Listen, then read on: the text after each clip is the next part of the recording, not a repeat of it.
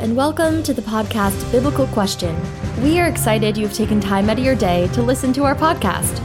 For more information about us, you may visit our website at biblicalquestion.com. We will tell you the web address again at the show's end. We encourage you to open your Bible and follow along as we study the Bible. Now here is your host, Joseph. Well, hello there. I am glad that you've taken time out of your day to download our podcast and to listen to us. We certainly are blessed and honored that you have done so. If you're new to the podcast, I would encourage you to please go to our webpage at biblicalquestion.com, all one word, all lowercase, and there you can find out a lot more information about us, listen to past podcasts, and so on. If it's been a while since you've looked at it, I would encourage you as well to go check out that prayer request page. Again, I know that I say this quite often. I know it doesn't change on a daily basis, but those folks really have asked for prayers and really need our prayer. So if you're a prayer warrior, please do so. If you have a prayer need, you can always email me through the webpage as well.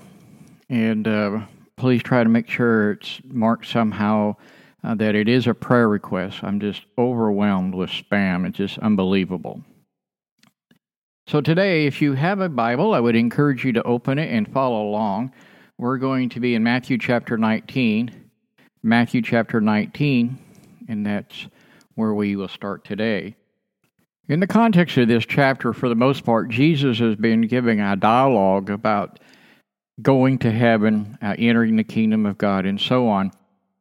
And so we're going to lead up here to verse 22. It says, "But when the young man heard the saying, he went away sad, for he is one of great possessions. And Jesus said to his disciples, Most certainly I say to you, a rich man will enter the kingdom of heaven with difficulty." Now, Jesus doesn't say it's a sin to be wealthy. Abraham in his day was an extremely wealthy man. And yet he's called a man of righteousness, a man who obeyed God. Verse 23 again. 24. "Again, I tell you, it's easier for a camel to go through an eye of a needle than for a rich man to enter God's kingdom." Verse 25. "When the disciples heard it, they were extremely astonished, saying, 'Who then can be saved?' Looking at them, Jesus said, 'With men this is impossible, but with God all things are possible.'" Verse 27, "Then Peter answered, 'Behold, we have left everything and followed you. What then will we have?' Jesus said to them, 'Most certainly I tell you, who have followed me in the regeneration when the Son of Man will sit on the throne of his glory, you will sit on 12 thrones, judging the 12 tribes of Israel. Everyone who has left houses, brothers, sisters, father, mother, wife, children, or lands for my name's sake will receive 100 times and will inherit eternal life. But many will be last who were first, and the first will be last."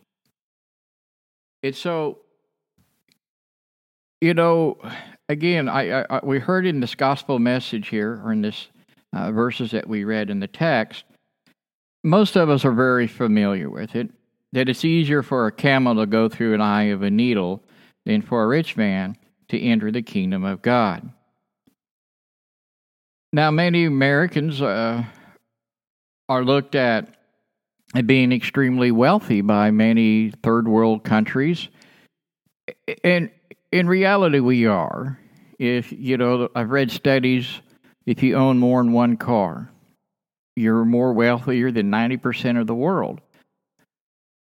And I get it to a point, too, that in our culture here in America, many households have multiple vehicles, cars, whatever, for reasons. The family goes different directions in the morning to go to work, go to school. Multiple drivers are in that household.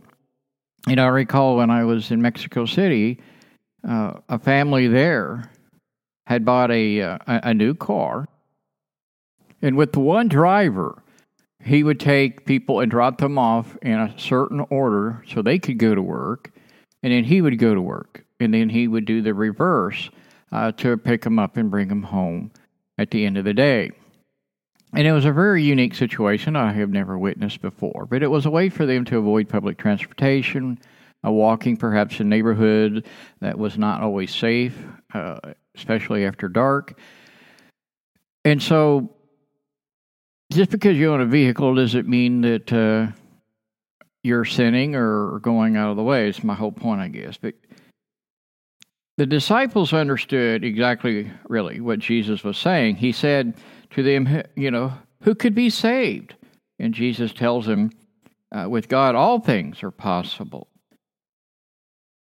First and foremost, we have to remind ourselves, listeners, that even if we aren't rich, we cannot enter the kingdom of God without God. It's really that simple. We do not deserve eternal life. We can never earn it. It doesn't matter how often we pray or how often we go to church services, what good deeds we did throughout the week or the day. We do these things by themselves, but this does not bring us to eternal life. We are saved by grace and faith in Christ. We're saved by the redeeming sacrifice in the blood of Jesus on the cross, and by our faith in Him as the Son of God, the Messiah. And through baptism, through the Holy Spirit, we are granted eternal life. We're given this invitation to live a life of grace, and having lived a life of grace and kept the gifts given to us worthily, then we are granted, again, eternal life. However, what is key here is what we do from time to time, okay? So we're baptized, and then we live our life, we leave this earth, and then what? This gospel reading I just read here today, we understand it takes to accumulate wealth. It does require education. It requires much time to work, more than 40 hours a week in many places, even in America. People do work hard to have what they earn. Many people outside the United States that really understand that. They think we all have money trees and rivers of gold in our backyard. But it requires all of us to have the attention and the strength in order to succeed in the world around us. Champions like this of many leaders around the world would understand this. Our supervisors, if we go to work, a good supervisor does expect you to work. But he also understands, if he's a good supervisor, what it takes to help people achieve goals that maybe the company has. Co-workers understand there's a way of accumulating wealth. I mean, they're working side by side with you to earn money to support their families. And I know many other people, they accumulate wealth through illegal means, lying, stealing, and cheating others out. And that's not what this is all about.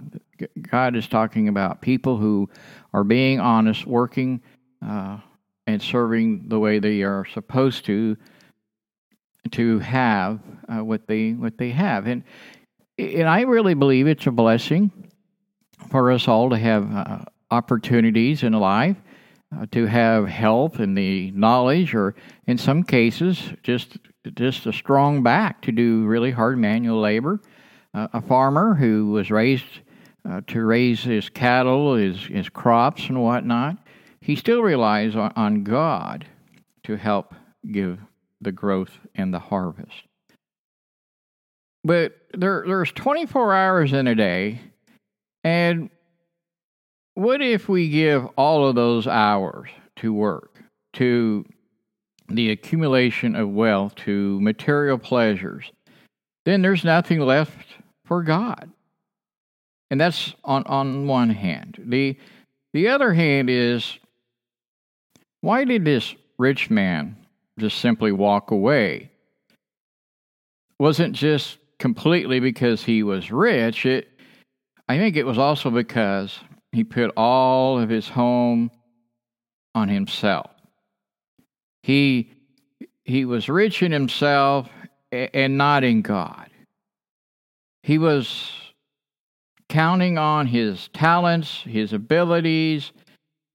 He trusted solely in what he can do for himself. And in the way that he divorced himself, per se, he separated himself from God, he saw eternal life as something that you could work for and gain, just like he worked for, to gain his personal wealth, to support his family, have a nice home. So he completely could not understand what the kingdom of God is really all about. Likewise, he couldn't understand who he himself once was in a relationship with God. If you listen to him, you go back and read all that, he's telling Jesus, hey, I've done all these things. I've obeyed the commandments. I've honored my parents. I don't steal. I don't lie. I've done all of those things. But Jesus knew that one thing that he is lacking is that relationship to God. And his wealth, his earthly wealth, was standing in the way of that relationship. Now, it's okay, again, to have success in your work, whether you're a shepherd or a top CEO. But we need to understand that our abilities to take this seriously, listeners, we cannot earn the bootstrap method on going to heaven. The only method is through Jesus, through that blood. And we need to start trusting more and more in God if we're not doing that. In many ways, I think we're just like that rich man. The same thing upon this problem with this man is not his wealth again, but what he did with it as well. Though I think this man had many circumstances in his life. I see this throughout the history of the church. As Christians, we've had much material wealth. I often think about missionaries that go into third world countries, and especially if they come from America. There are missionaries in foreign countries that are from all over the world and go to other countries to spread the message. But the one I'm most familiar with would be obviously those missionaries from the United States, and they take a lot of money with them, per se. They get lots of monthly contributions from the States, and they really go without any needs for the most part. I realize there's always exceptions. Somebody's going to email me and say, well, I really struggled as a missionary overseas, and I would relate to that. But I used to watch these other guys from different denominations and whatnot. They really never fit into their mission. And what I mean by that is they threw a lot of money around, they bought lots of things, and of course they would get lots of people to come in into their group, into their church building, or wherever it was that they met. And all these people saw was money, and they got lots of free food, they got help with their bills, they had new clothes provided to them, whatever. And again, there's nothing wrong with helping people, not saying that at all. But if we're just buying people through our wealth to get them to attend our church, the principle, I think, could be applied in America as well. I can drive up and down in any major city and see these really large church buildings. Nothing wrong with large church buildings.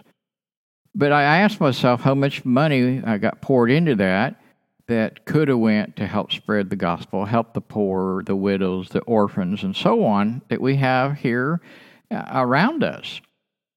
And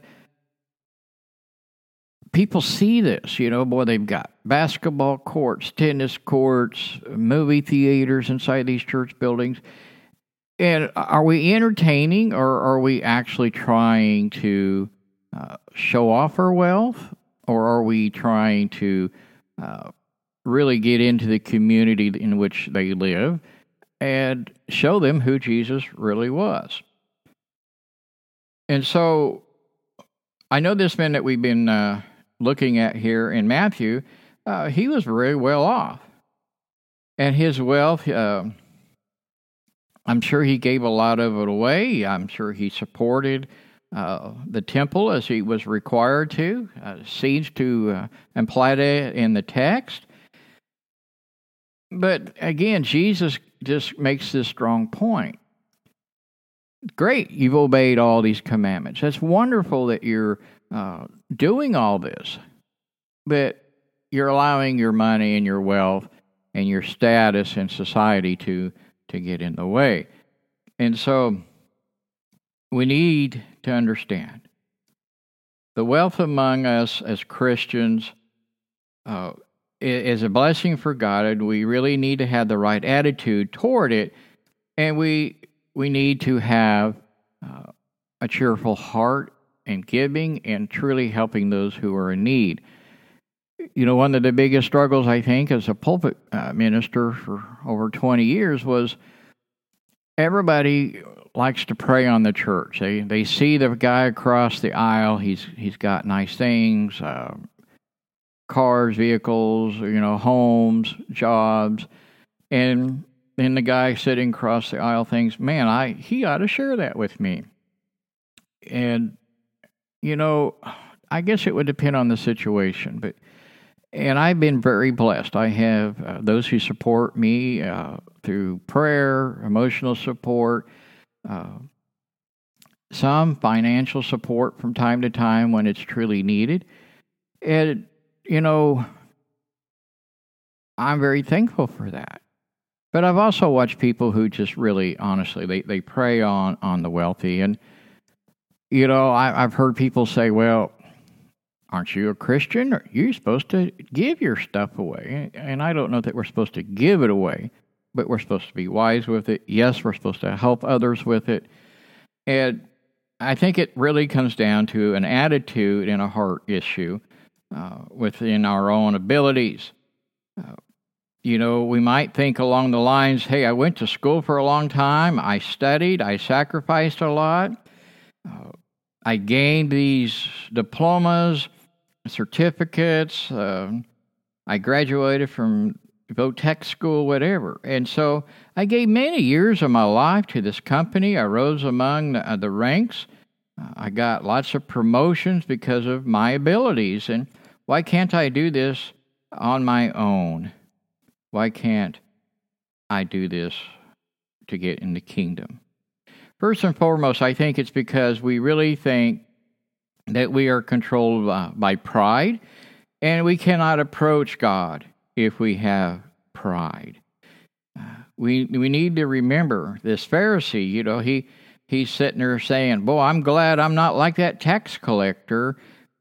And the Pharisee was very proud of his accomplishments in a religious circle. And the guy, the poor guy, the sinner, he's the one that really walks away justified, because the tax collector, he just beats his breast and bows his head and says, God, forgive me, a sinner. No pride there, completely a repentant heart. And wanting, and knows that he needs God. He knows that he needs that blood. Jesus said when we begin our prayers, before we recite any prayer, what do we say? Oh God, cleanse me, a sinner. Oh God, be merciful to me, a sinner. Again, notice the prayer. He's humble. And so when we count on our own abilities, we're saying to God, hey, thank you for making me so good, so wealthy, and good looking, and beautiful spouse, and all the kids. And He really doesn't necessarily want a relationship with God. And so, again, listeners, how do we grow into this humility then of our own course? Well, I think we need to pray. We need to pray without ceasing, as Paul would say. We pray not just for our own words, but we pray that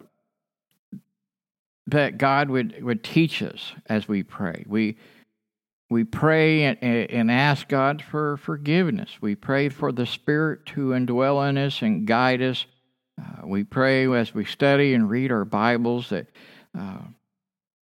that we could learn more about God on a deeper level. We pray for our family, our friends, our children in the world in which they are growing up. I think we need God's mercy, and we need to trust that God is a merciful God, because I know I need mercy. And so I think prayer is a one way for us to grow into this being humble. I think the more that we confess and examine ourselves and our conscience, the more often when we approach God in prayer, we will reflect it to God. Hey, I'm reading the Bible. I'm studying your words. And, Peter says that the Bible, the Word, is like a mirror. And it is. It reflects back to me as I read it. Some real issues that could be going on in my life at different times. In my life, it's been different things. And so God reveals through His Word and shows us, hey, this is where you need to understand. You need to be more humble in this. You need to stop doing certain things, or keep doing what you're doing.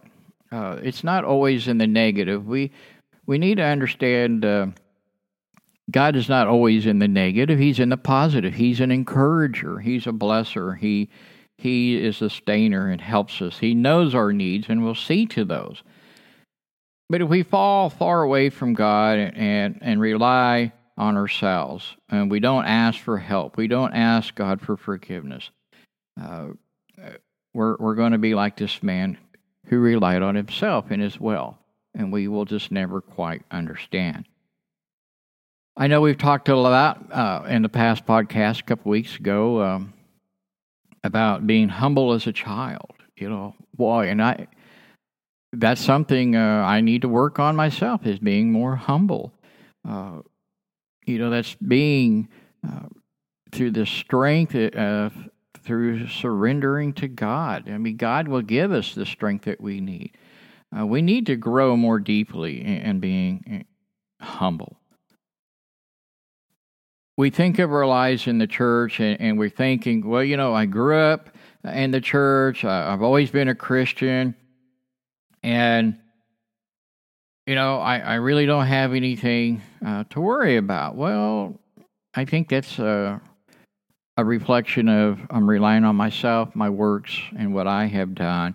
And we're not keeping God in the picture and what He has done.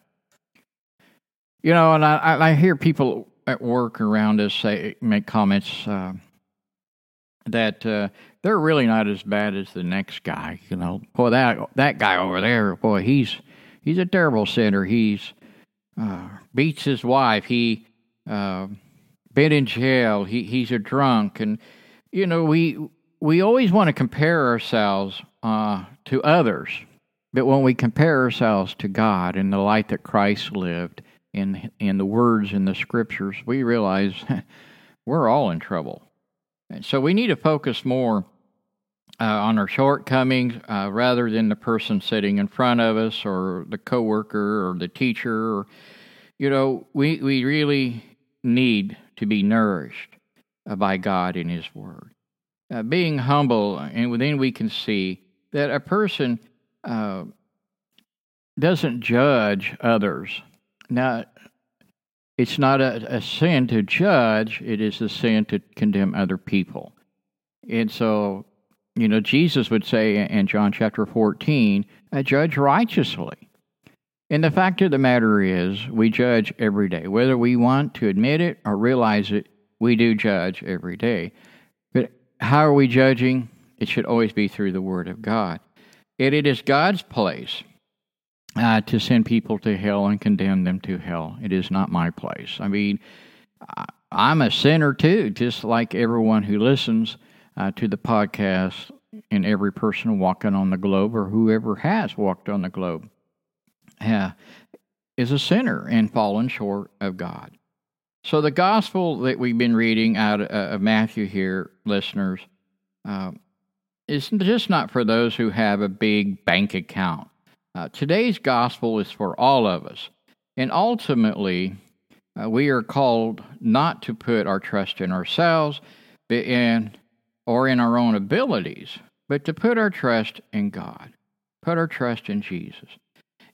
And look for His blessings, His strength, His grace, that we can use the abilities that He has given us. And we all have different abilities. Some of us are better at some things versus other things. That's just normal human life. And so together, we all have these abilities in the church. We should put them together to help glorify God. We should know that the grace of God can forgive us, that we can be merciful, we can be kind and patient and long-suffering with His grace, and indeed, all things are possible with His grace. Indeed, listeners, we can inherit eternal life through Christ and His blood. I hope that you're all having a great Christmas holiday. I know some people don't celebrate Christmas who do listen, and that's okay. I think that's a personal choice. And I know it's a busy time of year. People trying to visit family, friends, and trying to plan whatever might need to be done.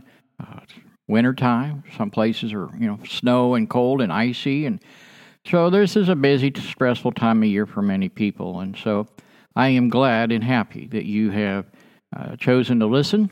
Please tell others about us and follow us on your favorite app so that you can get alerts each time that we release our podcast. Again, thank you for listening, and may God bless you. May He always have the glory. Thank you for listening to this week's podcast. Be sure to hit the like button and follow us on your podcasting app. Please check out our website at biblicalquestion.com. All one word, all lowercase. In addition, we have a prayer request page, a way of contacting us, a statement of faith, and other resources for our listeners. Do you have a Bible question you would like answered on a future podcast? Or prayer request? We would be honored to hear from you and add your prayer request to our list so others may pray for you. Subscribe to our newsletter and follow us on our social media accounts. Again, that is biblicalquestion.com. Thank you, and may He have the glory.